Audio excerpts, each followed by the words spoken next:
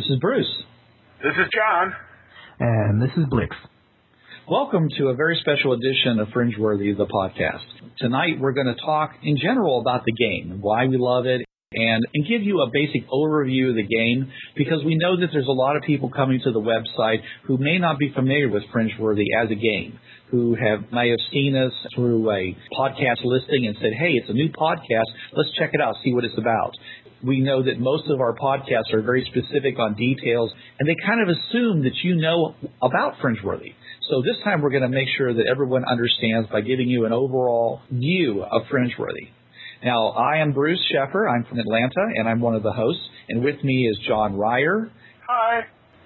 John Ryer is from Washington State, and Otto Blix is from Baltimore, Maryland. We all get together once a week, and we talk about what we think is really awesome about Fringeworthy and how to make your campaign better. So let's get to the point of it. You have probably come in here and you've seen our listing of all the various things that we say Fringeworthy is about, like pirates, and dinosaurs, and time travel, and Stargate, and you're like, how can a game be all about all those things? Well, we're going to give you a little backstory to understand what it's about.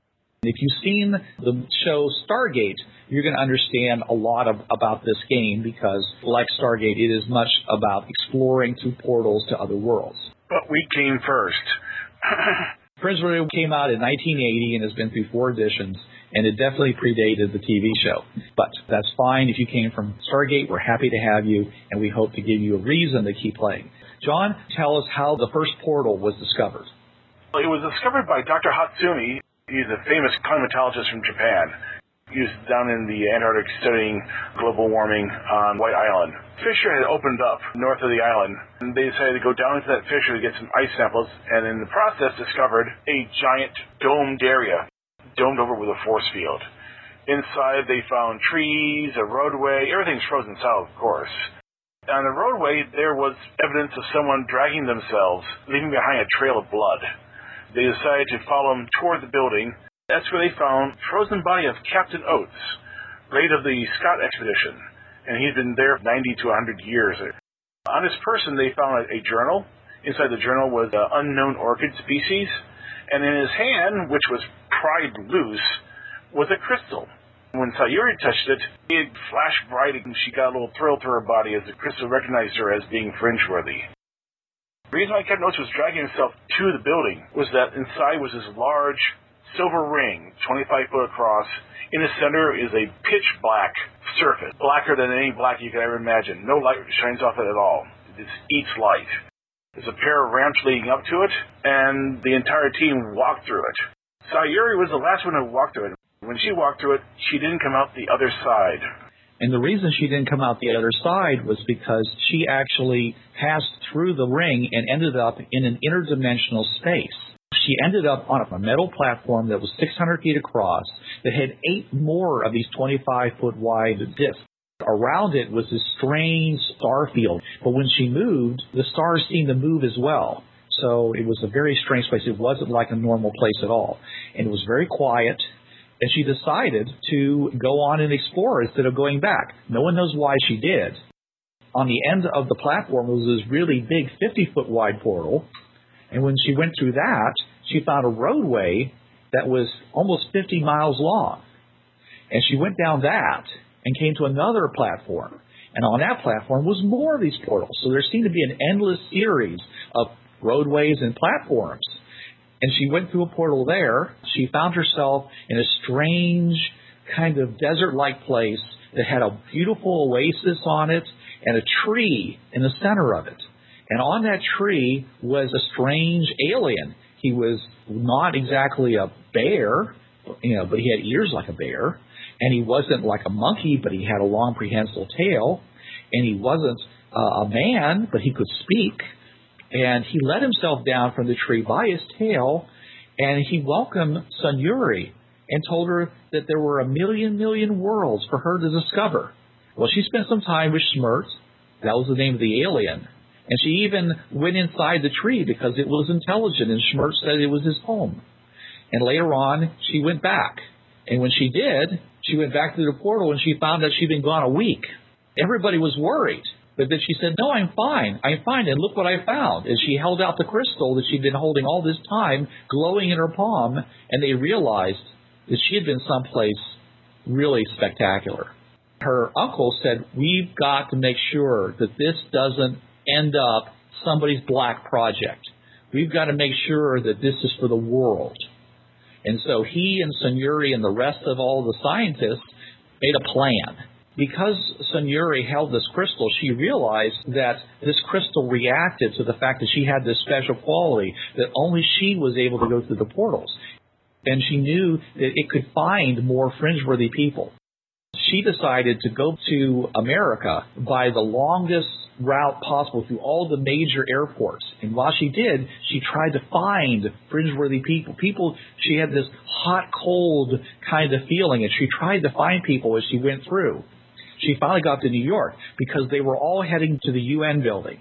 Because Dr. Hatsumi knew, get the word out, the best place was to go to the UN. He went ahead and he contacted his government, he contacted the UN, and he said, I have the most stupendous information you've ever seen. I have made some great discoveries in the Antarctic, and everybody must be known.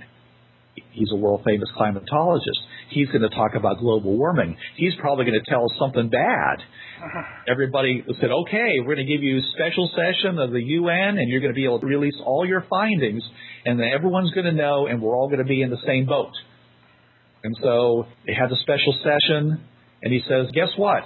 I discovered an ancient portal to a million worlds across who knows how many universes.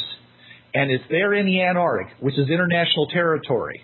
Sun-Yuri was there by then, and she held open the crystal in her hand, and they could all see it glowing, and the whole place erupted into chaos. Part of Dr. Hatsumi's presentation was a live feed from the Antarctic of the portal. First one's off the plate were the Americans and the New Zealanders, who are actually closest. They came flying over the ice, in their helicopters and such, trying to be there first to protect the portal, right? Yep, and pretty soon, like other countries started showing up, the Security Council made a decision and contacted the one person who could take charge of the situation and run it, which was General Borodin. He flew over the South Pole just to get there. Being an experienced Arctic and Antarctic explorer, he had no problems getting there. He landed and took charge of the situation and claimed it in the name of the UN. Right, because it was very clear with all those military personnel that if they didn't keep it in the UN, then they would have a war over this, and it might have been the last war, because it wasn't hard for people to realize how valuable control of such a thing as a portal to another world could be. The stuff that they will eventually find on the Fringe Path could have given one country a sizable edge against every other country out there. The fringe-worthy term didn't actually come into being until the first mission. Well, the fringe-worthy term came from the media. They referred to the strange interdimensional space as the fringes of universes, and the people who were able to use the portal were called fringe-worthy. Not everybody is fringe-worthy, right? They figure out one person in 100,000 is fringe-worthy. In Beijing, Sayuri did get at least a couple of hits, and one of them turned out to be Wei Lei, the third fringe-worthy they found. The second fringe-worthy was Gordon, who actually ran into Sayuri while she was looking for him on his bicycle. She was on the way to the UN at the time. Searching around, and of course picked him up. He was really hot, going, oh, it's supposed to be over here, or over there. Walk, wham! Right into the path of the bicycle. So you had Sun-Yuri, Gordon, and Wei Lei. That actually formed the core of the first fringe-worthy team. Everyone was so eager to go and find out what was out there that they put them through a crash course of survival and things like that, and pretty much pushed them through the portal and said, go find something interesting. The original project was to go see Schmidt, bring him a welcome to the UN pack and all that good stuff. They put him on the Hummer, drove it into the portal. The engine abruptly died. So the portal did something to the electrical system of the vehicle? Yeah, drained the batteries completely. And the Hummer's computer was completely shut for like 15 minutes before it was able to work again. So the physics on the fringe paths are much different than that of a regular world. Yes. It was very hard for them to do the initial exploration. They did finally get out to that world where supposedly Sun-Yuri had met Schmidt, but it turned out that there was nothing there but a bunch of garbage. There was like a big garbage dump there, and they found a tree, but nothing like what she remembered. Yeah. So that's when they began to think that maybe some of the things that she was remembering was actually planted there by Schmerz.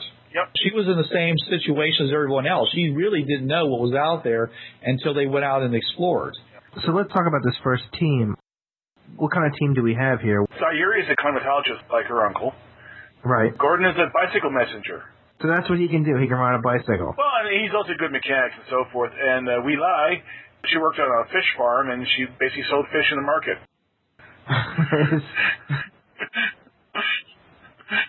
Not your Doc Savage, Professor Challenger, expert kind of team, was it? Your Dirty Dozen group, only with less skills. And in Fringeworthy, that is pretty much what's to be expected. When you form a team, you're going to be forming a team of people who have been taught basic survival skills, but outside of that, they're pretty much a shuffling of all possible skills.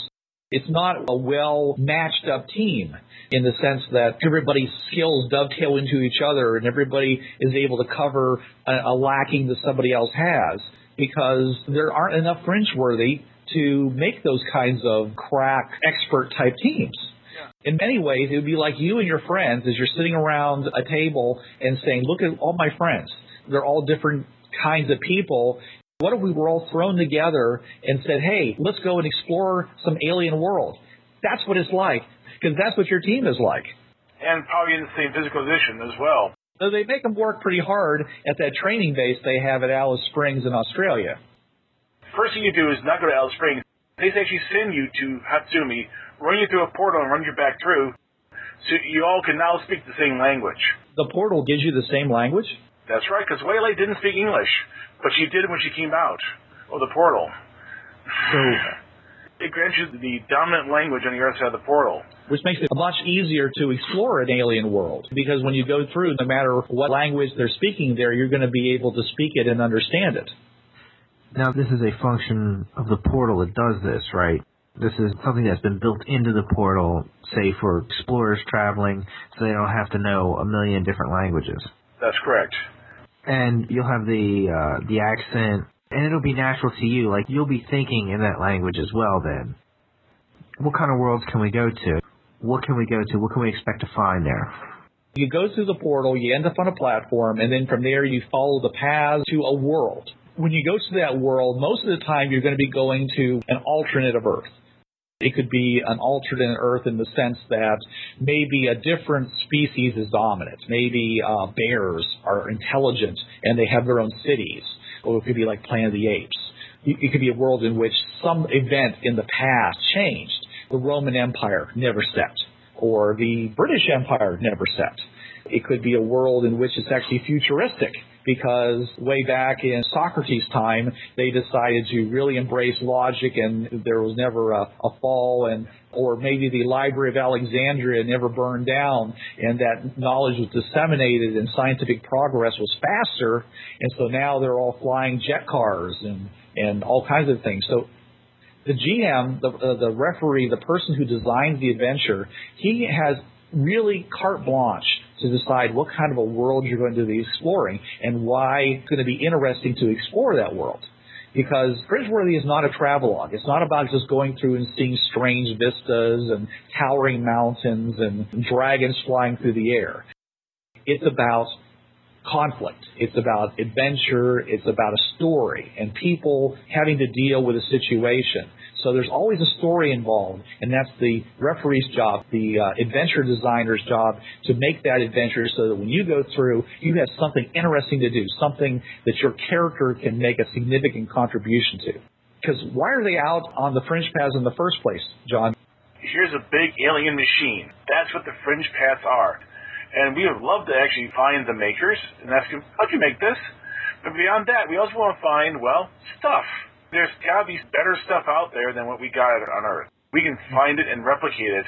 We can improve our way of life on Earth. Right, because there's a lot of problems on Earth. We have problems with providing ourselves with enough energy. We have problems with feeding people. We have problems with disease.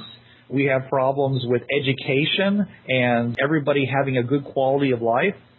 I'm not saying that technology is always the solution for that, but we've seen that in the countries in which they have a lot of technology, most of those people are living better.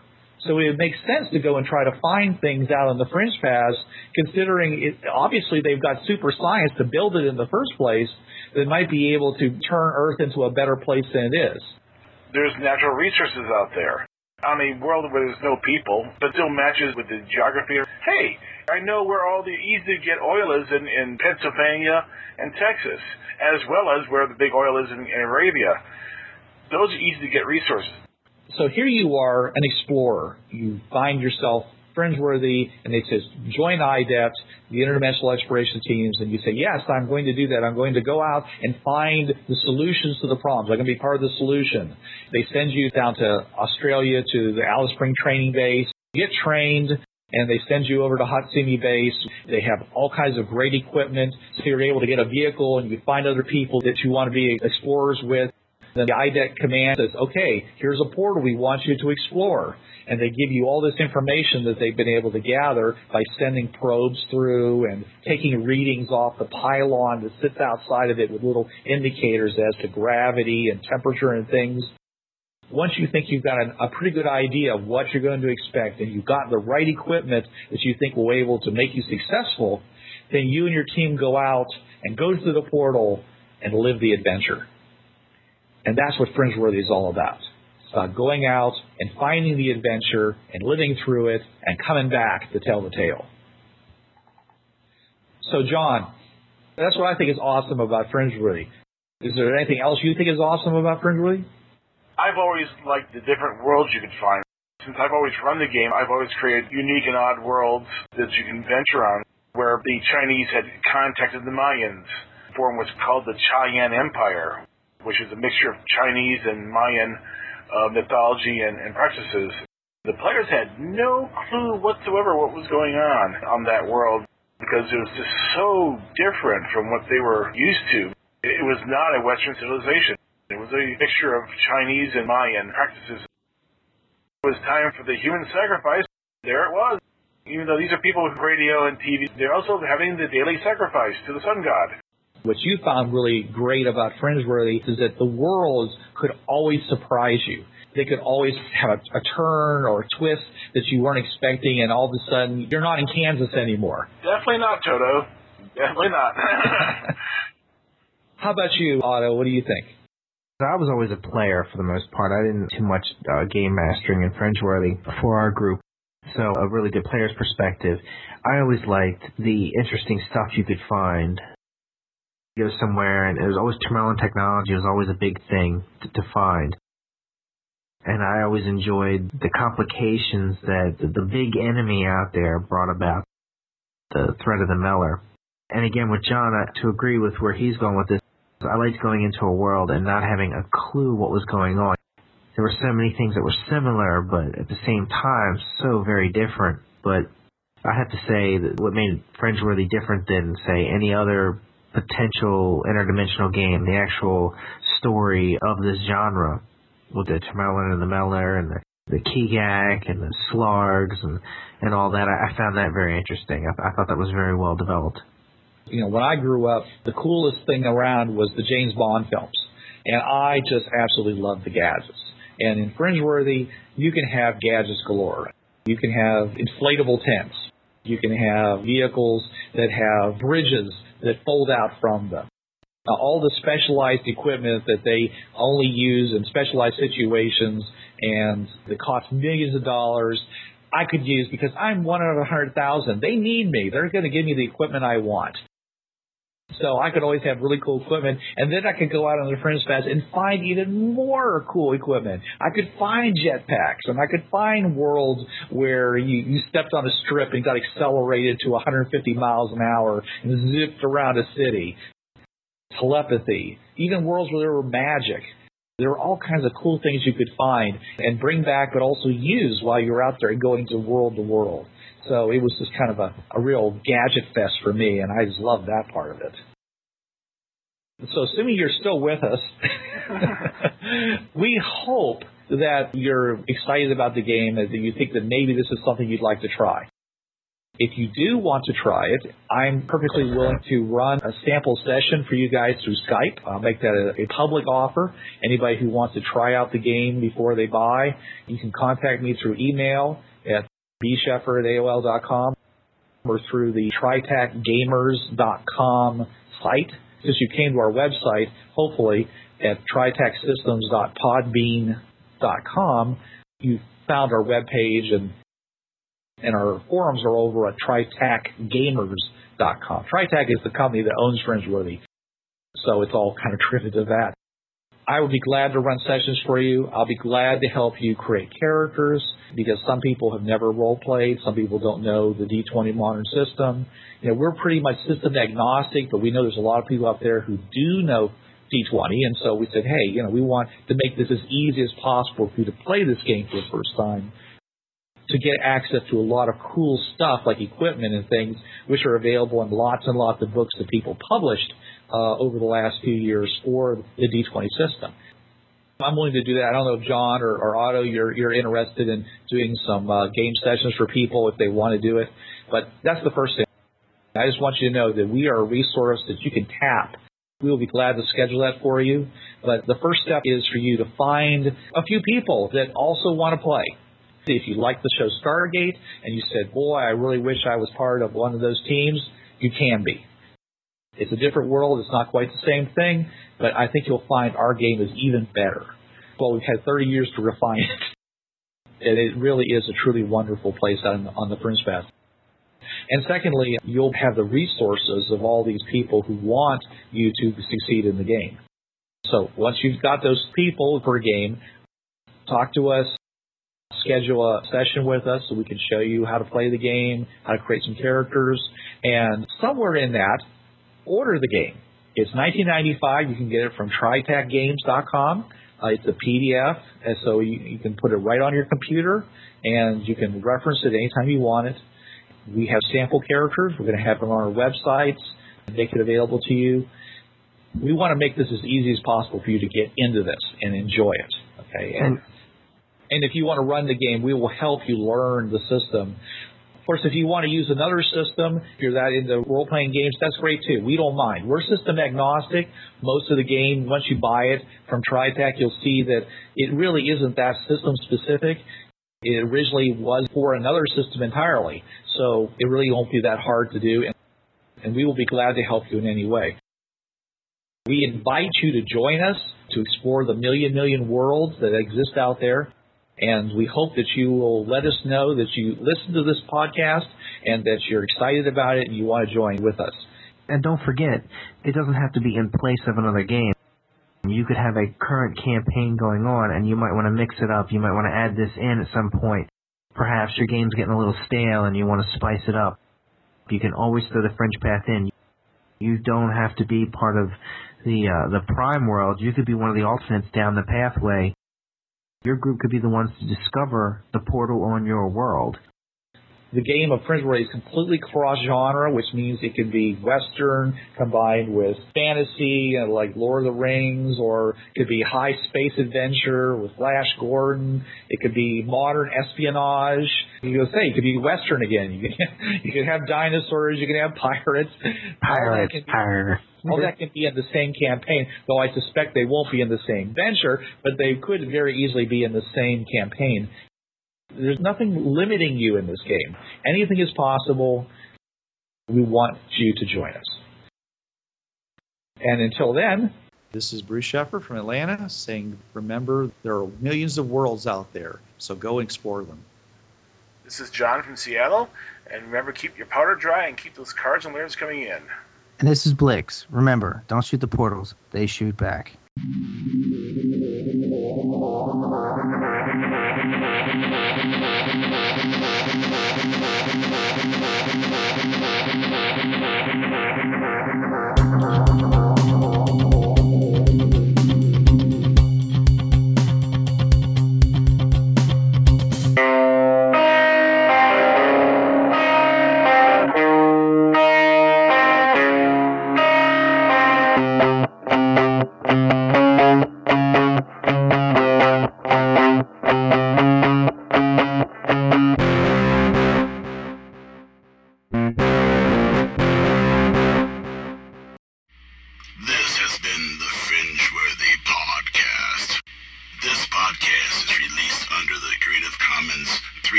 no commercial distribution or derivative works are allowed. You must fully attribute this work to TriTac Games. This podcast is solely the property of TriTac Games Incorporated.